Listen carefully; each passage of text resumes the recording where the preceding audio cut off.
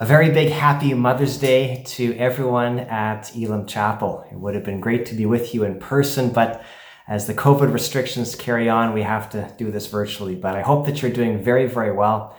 I hope that you're having a wonderful day celebrating your mother, and pray the Lord's hand of peace and encouragement upon all the mothers out there. You're doing a great job, and we're very, very grateful for you, and we love you. And today we want to look at a story in the Bible that looks at two mothers and what we can learn about our walk with Christ from these two mothers. And the story we're going to be looking at is the story of Rachel and Leah in the book of Genesis, chapter 29. I'm going to read a few verses for us, and we'll be looking at these two women's lives and to see what can we learn from them. And specifically, whenever we look at the Old Testament, we want to ask ourselves the question, how does this point to Jesus? What is this story telling me about Christ? And so let's pick it up in Genesis chapter 29, starting at verse 15. Then Laban said to Jacob, "Because you are my kinsman, should you therefore serve me for nothing? Tell me, what shall your wages be?" Now Laban had two daughters. The name of the older was Leah, and the name of the younger was Rachel. Leah's eyes were weak, but Rachel was beautiful in form and appearance. Jacob loved Rachel, and he said, "I will serve you 7 years for your younger daughter, Rachel." Laban said, "It's better that I give her to you than I should give her to any other man. Stay with me." So Jacob served 7 years for Rachel, and they seemed to him but a few days because of the love he had for her. Then Jacob said to Laban, "Give me my wife that I may go into her, for my time is completed." So Laban gathered together all the people of the place and made a feast. But in the evening he took his daughter Leah and brought her to Jacob, and he went into her. Laban gave his female servant Zilpah to his daughter Leah to be her servant. And in the morning, behold, it was Leah. And Jacob said to Laban, "What is this you have done to me? Did I not serve you for Rachel? Why then have you deceived me?" Laban said, "It is not so done in our country to give the younger before the firstborn. Complete the week of this one, and we will give you the other also in return for serving me another 7 years." Jacob did so and completed her week. Then Laban gave him his daughter Rachel to be his wife. Laban gave his female servant Bilhah to his daughter Rachel to be her servant. So Jacob went into Rachel also, and he loved Rachel more than Leah, and served Laban for another 7 years. When the Lord saw that Leah was hated, he opened her womb, but Rachel was barren. And Leah conceived and bore a son, and she called his name Reuben, for she said, "Because the Lord has looked upon my affliction, for now my husband will love me." She conceived again and bore a son, and said, "Because the Lord has heard that I am hated, he has given me this son also." And she called his name Simeon. Again she conceived and bore a son, and said, "Now this time my husband will be attached to me, because I have borne him 3 sons. Therefore his name was called Levi." And she conceived again and bore a son, and said, "This time I will praise the Lord." Therefore she called his name Judah. Then she ceased bearing. When Rachel saw that she bore Jacob no children, she envied her sister. She said to Jacob, "Give me children, or I shall die." Jacob's anger was kindled against Rachel, and he said, "Am I in the place of God, who has withheld from you the fruit of the womb?" So there's so much in this story that we want to discuss and talk through. Why don't we have a short word of prayer, and then we'll get right into it. Father, thank you for your love for us. Thank you for our mothers. Thank you, God, for the incredible grace and fortitude you've granted to them. I pray, God, your special hand of blessing and encouragement and joy upon all the mothers and to all of our mothers who sacrificed for us. And I thank you, God, that you are a God who loves us, who cares for us, and that you are passionate about us, and that you have given your son Jesus to open our hearts and our minds to learn from you. Pray with thanks in Jesus' name. Amen. So Rachel has it all. She's successful, she's a shepherdess, and she's gorgeous. And along comes Jacob, and he notices her, and he's super attracted to her, and meets with Laban and decides that he wants to marry her. And so we'll start later on in the passage and come back, but it's interesting that with everything that she has, all the success that she has, she's missing out. She's not able to have children. And so the Bible talks about how you can have hopes and how hope deferred makes the heart sick, but a desire fulfilled is a tree of life.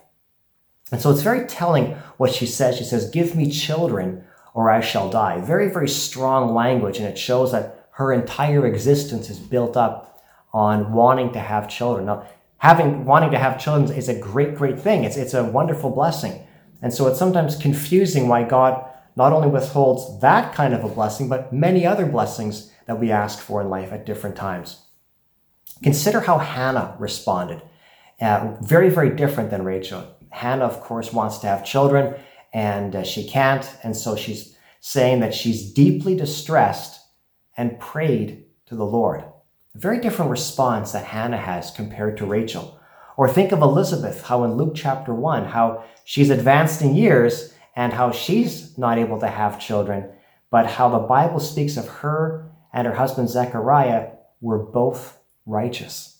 And so you see how God in his wisdom and God in his way at sometimes will withhold certain things from us. And so it's important for us to ask ourselves, how do I respond to disappointment? What's my reaction to it? Now, that doesn't mean that Rachel or Elizabeth or Hannah should have said, no problem, I have God, I shouldn't worry about not having kids. No, not far from it. It's just that two of these women, both Elizabeth and Hannah, viewed God in light of what was happening.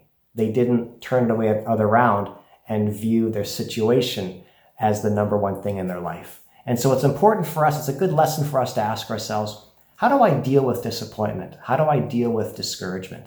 And these three mothers really give us a keen insight, especially Hannah and Elizabeth, that our identity is wrapped up in Jesus, and that even when times don't always seem to dictate to us the way in which we want things to go, that God is still very, very much at work, even though at times it may not seem that way to us.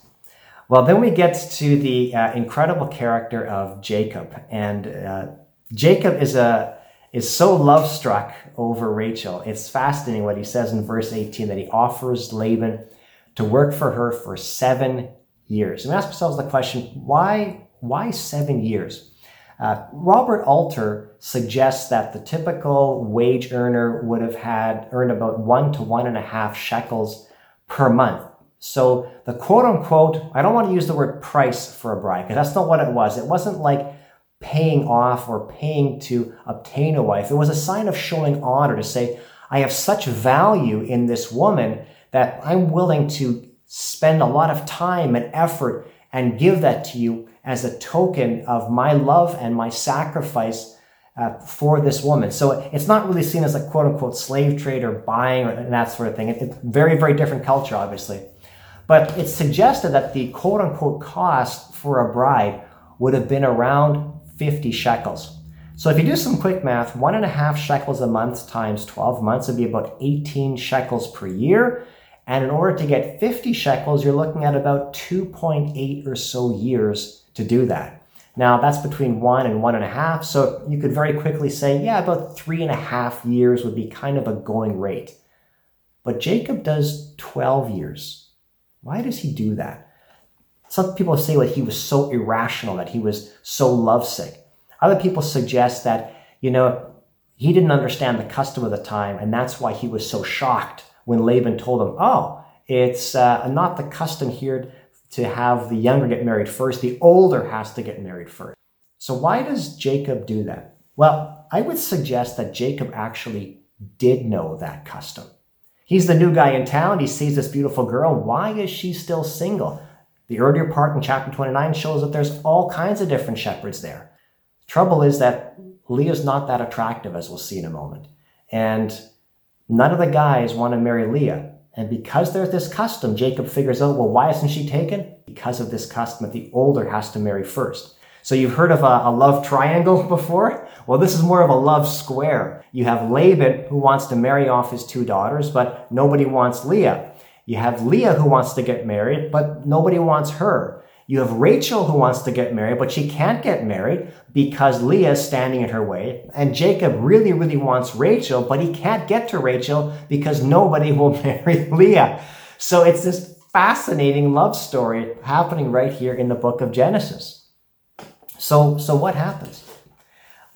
You look at how Jacob says that he's now going to do for 7 years. Very likely he's offering 7 years because he's paying for 2 brides. He only wants the one. He doesn't want to have Leah, but he recognizes that she's never going to get married off. So it's very likely that he offered Laban 7 years to guarantee that he would have Rachel and that Laban wouldn't, quote unquote, suffer any loss for that. But it's fascinating that when Laban talks to Jacob and Jacob's trying to win the heart of Laban to give him his daughter Rachel, very specifically, notice what he says. He does not say, I will serve you 7 years for your daughter Rachel. He says, I will serve you 7 years for your younger daughter Rachel. Now, Laban is the father. Why would he not know that Rachel is his younger daughter? Well, he does know. It's just that Jacob is making it very, very clear. When he says the word younger daughter, he understands the custom that the older should get married first. But he's making a specific deal for his younger daughter to get married first. It's such an obvious statement. Imagine if I were to come to you and say, I really love Canada. That's the country that we live in. Well, it's so obvious. And yet Jacob is making a very obvious point to us by saying the younger daughter Rachel, to make it very, very clear that he knows what the custom is and that he's trying to find a way around this custom. So Laban doesn't respond with an outright yes. He says, it's better I give her to you than to somebody else. But Jacob sure hears a yes there. And that's what he wants. He's in such love for Rachel that he just goes ahead and does it. Now, verse 25 is a sad verse in the Bible. It says that he wakes up and behold, it was Leah. Now, what is the Bible trying to tell us with that particular story? Well, being married, Jacob loving Rachel is a beautiful thing. It's a wonderful thing. But it's important for us to understand that Jacob has now made Rachel into his ultimate need in life. There's no indication here of what Jacob's walk with God is like. Doesn't seem to be very strong because you don't hear much about it. That comes later on. But it's fascinating that when we put other things in place of God, no matter how good they might be, whether they are great things or bad things, regardless, when we replace God, in the morning, those things are always Leah. They don't fulfill us. Nothing can. And one of the challenges we face in our culture is because we have so many opportunities for so many things, we can continue to run and chase and find different ways. And yet no matter what we chase after, whether we get it or not, in the morning, it's always Leah.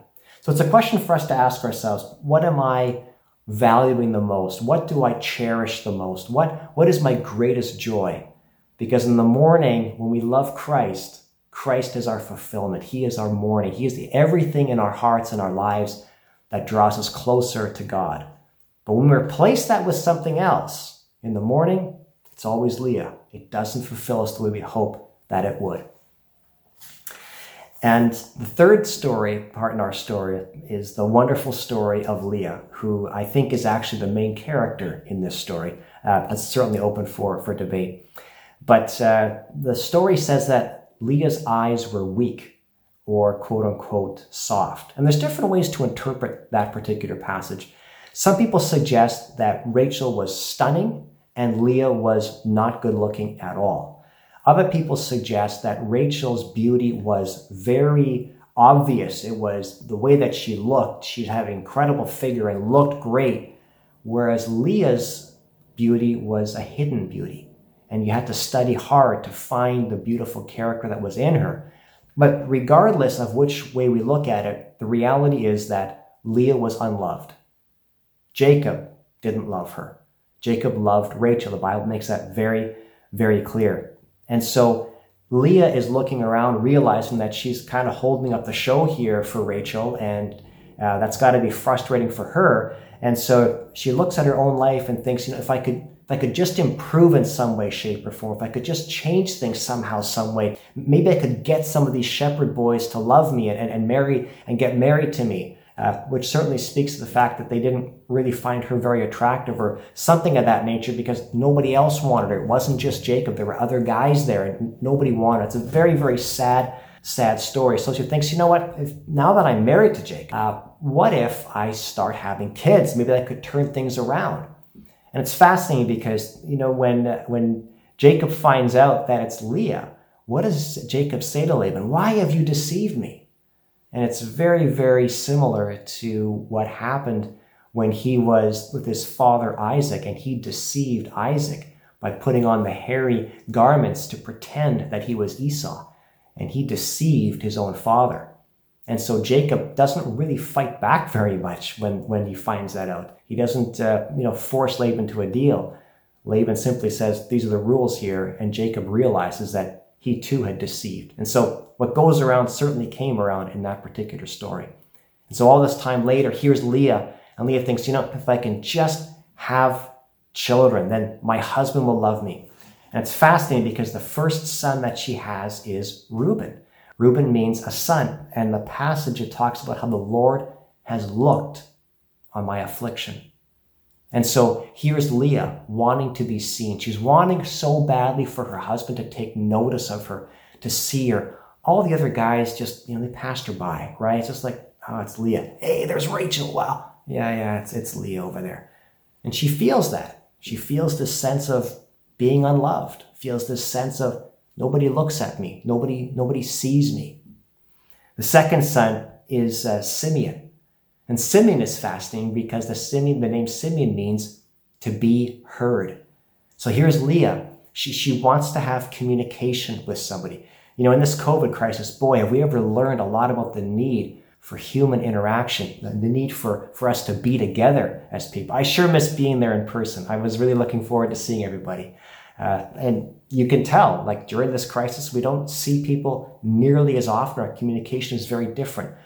Imagine that 10 or 100-fold in Leah's case. Nobody really wants to get to know her. Nobody really wants to talk with her. And so that need for communication is huge in Leah's heart. And so she just wants to be heard. Notice very interesting the name of the third son, Levi, which means to be attached. Now, there's a lot of great symbolism with that word. When I was in my mother's womb, I was attached to her through the umbilical cord. All of us in our mother's womb were attached to our mothers. And so that need for human attachment doesn't change over time. We still want to be attached to people, but it doesn't happen. Not for Leah. Even after 3 kids, and Leah knows that Adam had 3 kids. Leah knows that Noah had 3 boys. Not just kids, but boys. And when you look at the line of Abraham, she knows that the promise of God fulfilling his promise through Abraham was coming through Jacob. So she's looking around thinking, well, I'm the one having kids. Like, shouldn't you be looking at me? Like, I'm the one that's doing all this. So what happens?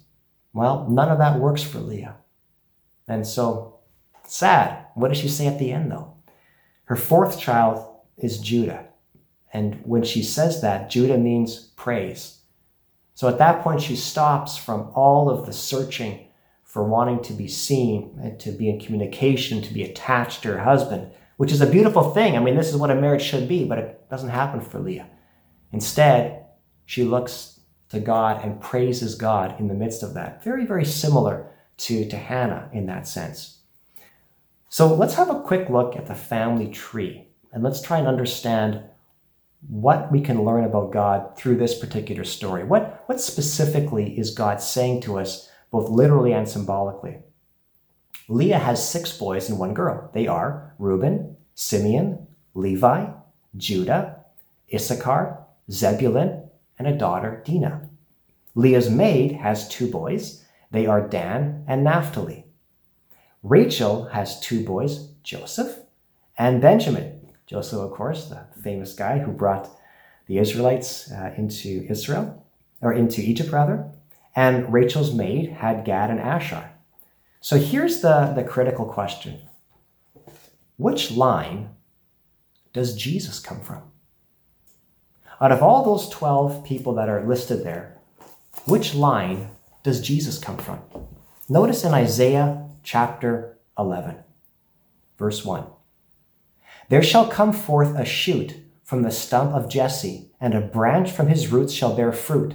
And the Spirit of the Lord shall rest upon him, and the Spirit of wisdom and understanding, the Spirit of counsel and might, the Spirit of knowledge and the fear of the Lord, and his delight shall be in the fear of the Lord. Very, very interesting.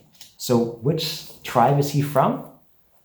We know this from Matthew 1 verse 2, Abraham the father of Isaac, Isaac the father of Jacob, and Jacob the father of Judah. Judah. Here's the great lesson from this entire story. Leah is the main character. Who's Leah? Leah's you and me. We were unloved. There's nobody who wanted to look at us. There's nobody who was willing to hear us. There was no one who was willing to become attached to us. Until who? Who showed up and said, I love you. I want to be attached to you. I want to come in and eat with him and he with me, Revelation. Who's the one who sees us? Jesus. Jesus Christ. And so Jesus' death on the cross and his resurrection makes it possible for us not to have to try and earn our way to God, but for God to come down and to make it possible for us to be in a relationship with God. And what are we created to do? We exist for the praise of his glory, the Apostle Paul says. So we become worshipers of God because of who Jesus Christ is. And this is the great message, one of the many great messages in this story, that we don't have to strive anymore. We don't have to push anymore to try and find approval, to try and find love, to try and find acceptance. We have that all in Christ. Not any success, the way Rachel has looked for it, will ever fulfill that. Not the way Jacob does, where he tries to put something else in there. In the morning, it's always Leah. But Leah teaches us something. Teaches us that by being in a right relationship with God, that we have all the acceptance and love and joy and compassion and everything we could ever ask for. We have the life of Christ in you, the hope of glory. So it's fascinating how this story ends. And I'll close with this. In Genesis chapter 49, starting at verse 28. Notice how this passage, how this whole story ends off. All these are the 12 tribes of Israel. This is what their father said to them as he blessed them, blessing each with the blessing suitable to him. Then he commanded them and said to them, I am to be gathered to my people. This is Jacob speaking. Bury me with my fathers in the cave that is in the field of Ephron the Hittite, in the cave that is in the field at Machpelah, to the east of Mamre, in the land of Canaan, which Abraham bought with the field from Ephron the Hittite to possess as a burying place. There they buried Abraham and Sarah his wife. There they buried Isaac and Rebekah his wife. And there I buried who? Rachel or Leah? There I buried Leah. So in the end, after all of that, Jacob decides to be buried with Leah. A lot of great symbolism in there, and a reminder that the death and resurrection that Christ has for us gives us the hope of eternal life. And that no matter what we're going through in life, whether these are great circumstances or difficult circumstances, that we can learn from the story of Rachel that when we look at our own lives, there can be great things. We have to be very careful not to let them become idols. And secondly, like Jacob, I have to be very, very careful not to hope that I can find something else that will give me ultimate fulfillment, because when I do that, in the morning when I wake up, it's Leah. And from Leah, the hero of this story, the main character of this story, is that we see that by following Christ, by loving God, that God removes from us this desperate need to find love and fulfillment and acceptance somewhere else in the world, but to truly find that in God, which allows us to worship him and to praise him. The Lord loves you, the Lord cares about you, and the Lord has a great and wonderful plan for your life. Be encouraged that whether times are great or times are not so great, to stay in the Word, to stay praying, to stay close to Christ, because He's in control of all things, even if at times we don't always understand why things are happening. And that's a great encouragement from this story. I love you. God bless you. Happy Mother's Day to all of our mothers, to my mother, and may you be blessed and encouraged. God bless, and see you soon.